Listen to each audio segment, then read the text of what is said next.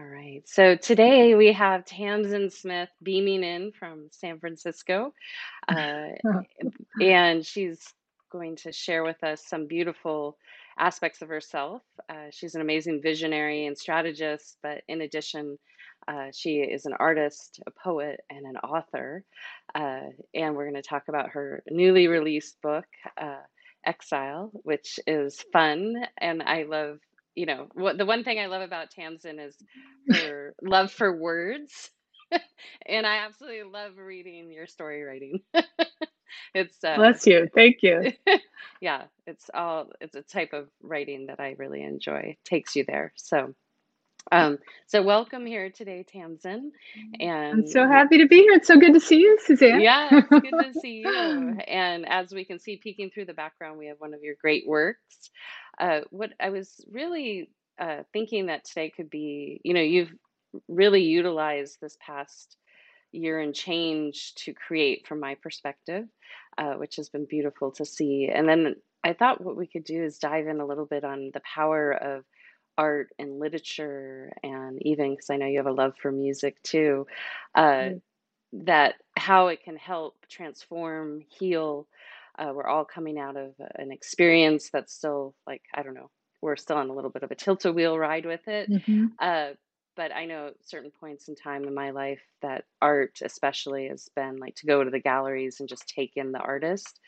And the same with poetry as a way, as a catalyst to help heal, grow, transform, and seed new things. So I wanted to kind of do that as our teaser coming in. Great. For you, just being that you have a love for the arts, where would you say that that really deepened during this last little bit here on planet Earth? Well, I mean, I think like pretty much everybody else that could shelter, not everybody could, and thank God there were people out there that were willing to deliver our groceries and things like that. But for me, I already worked from home, but my small little world became even smaller in a sense. And I just had even more time to create than normal. And creativity being, whether it's painting or writing, something I reach for regardless. And usually I'm sort of trying to find more time for that. I all of a sudden ended up with a bounty of time. And so though I didn't have access to my art studio where a lot of my oil paints and canvases were sitting waiting for me, what I had at home was paper and acrylic. And I just started a sort of practice. I think one of the things that really helped me, and I think other people during this strange time, was sort of having a daily routine, just because the days did sort of blur together. Yeah. And so I found myself at the end of the day, I would just park over near my window and take a pad of the art paper I had and my acrylics, and I would just paint, that corner of my house or that corner of my house or that passiflora and my neighbor's wall. And I just would create these little scenes of where I was sheltering. And then I would go on Instagram and sometimes post them, but I would also look at other people taking pictures of Mm.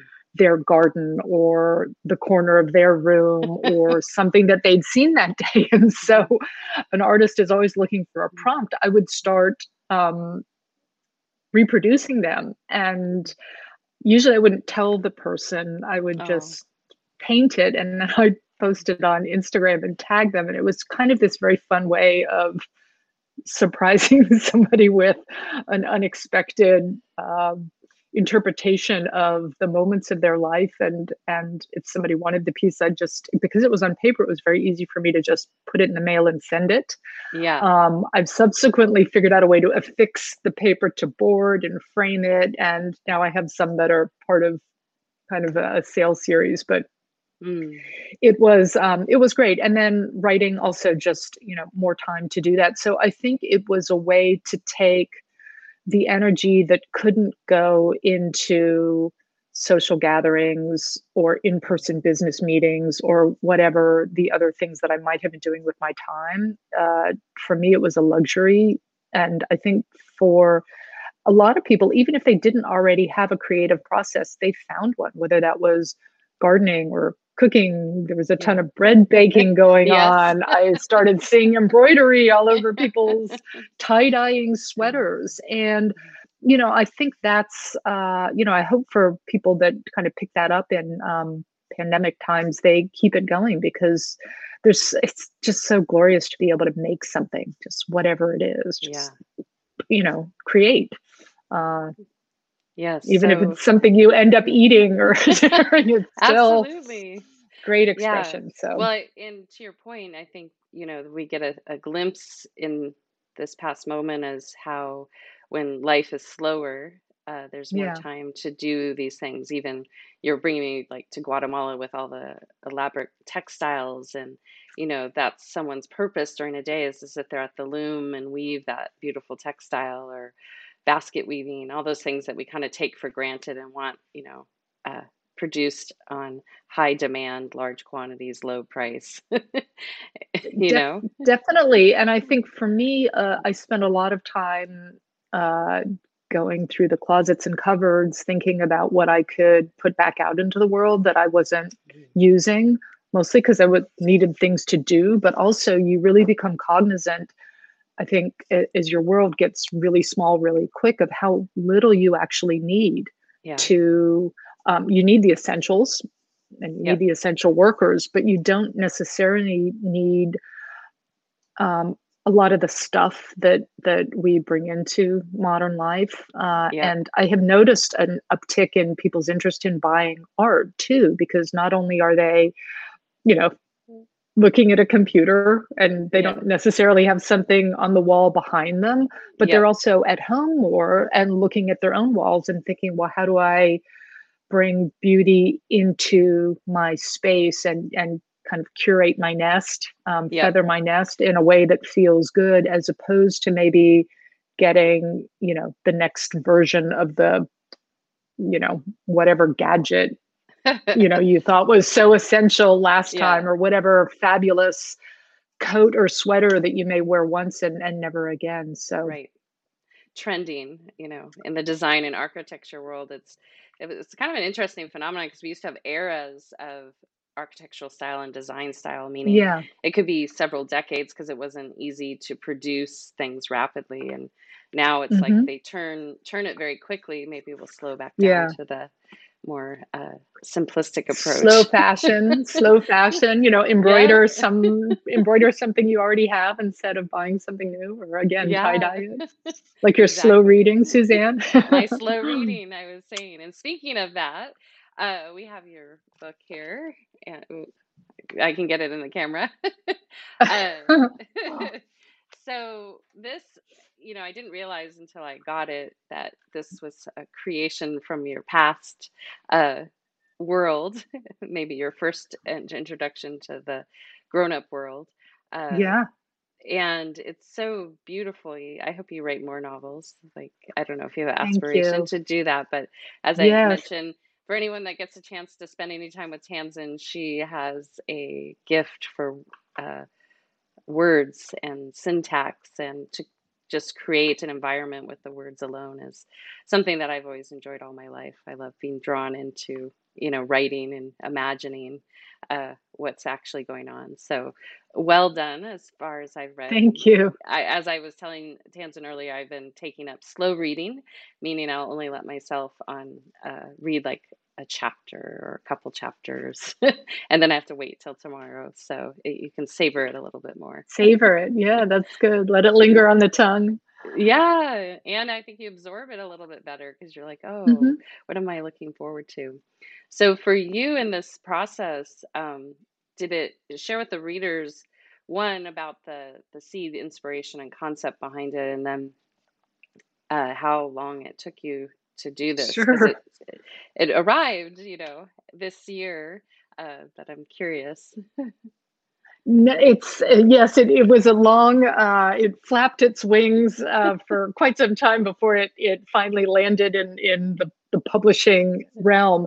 So this was a novel that I wrote just as I was leaving Washington, D.C., where I worked for about 6.5 years after grad school. I worked on Capitol Hill. And so got a quick, uh, not, I would not say painless, but got a quick immersion in, the sausage making of legislative business and whatnot. And when I started writing the novel, so this was in 1996. I started writing at the end of 1996. Mm. And the story just came to me. I used to walk to work. I lived at the time in sort of DuPont Circle, Adams Morgan area, and I would walk to work. And I love mysteries and thrillers. So I would have whatever book I was reading at the time open as I was walking down the road and then up the mall to my job on Capitol Hill. And I think I just so emblazoned thrillers and mysteries in my head in that time that at a certain point, a story arose in my own head. And I would walk to work and things in the story would happen, characters Mm. would appear. And I'd get to the office, I'd quickly write down notes. And then after I walked back that night, I would type them up and turn them into dialogue and plot. And so Exile is a political thriller and a love story. And it revolves around US Cuba policy, which was a tangled web that I had been working on as a legislative staffer at the time. The the kind of hardline exile community in Miami that was sort of hell bent on overturning Fidel Castro and reclaiming their oligarchical possessions, et cetera, et cetera. Slight bias here, but this is kind of the Yeah. milieu that I wanted to cover. And I had been working legislatively on defunding TV Marti, which was this ridiculous program that cost $25 million a year. And Castro had jammed it from day one. So it was just money Mm. down a rat hole. But the story unfolded as I was also coming to the decision that I wanted to leave Washington. I ended up, giving notice at work, getting rid of all of my stuff, giving up my apartment, and moving to San Francisco with, I think 2 duffel bags and staying on my friend's floor. And I finished the novel pretty much a day or two before I got on the plane to come west. Wow. And so it was this story that, came quite quickly and it was fully written down. But by the time I got to San Francisco, I had this whole new world starting. I needed to find a job and a place to live and Yeah. was meeting new people. I ended up getting married, having 2 children, having various jobs, which were very intense and required a lot of travel and a lot of my time. Yeah. And the characters in Exile just sat very much in my heart and in the back of my mind, but I didn't have the time or I didn't dedicate the time to go back to them and free them and really present them in a way that did them justice. I knew that the text needed to be edited and checked and to make sure it all comported. And so when COVID came along, I really was sort of deliberate about what is it that I can achieve in however long this is going to last that is really going to matter. And almost the first thing that, there was the daily thing of the paintings Yeah. and reading and writing and such. But, the characters came back and they said, we're ready now. And it was amazing to go back into the story. And I did do a lot of editing. I hope that for the reader, it's a really quick clip. You get right in, you get connected to the characters. The plot moves along. Even the structure of the book is it's in kind of sections that are titled. So it's, you really can kind of accomplish a little section in, a 10 or 15 minute reading and Yeah. then, savor that, reread it, or just move on to more. So I have one of the bits of feedback I've received is it was such such an easy kind of motivating read. Yep. I hope not easy because nothing happened. A lot happens, but I think as a poet, I'm also very cognizant of the reader and really wanting to give them enough of a way in, but also enough mystery that it was worth their time. So Yeah.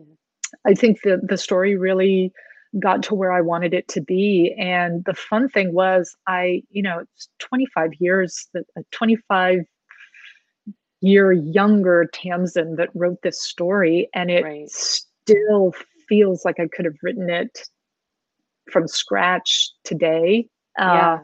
which is kind of great. And so I mean, it was really my first foray into fiction. It took a long time, but I would love to do a sequel. So I'm already thinking about some of the characters who were supporting or minor characters. Wouldn't it be fun to take them and give them a new plot to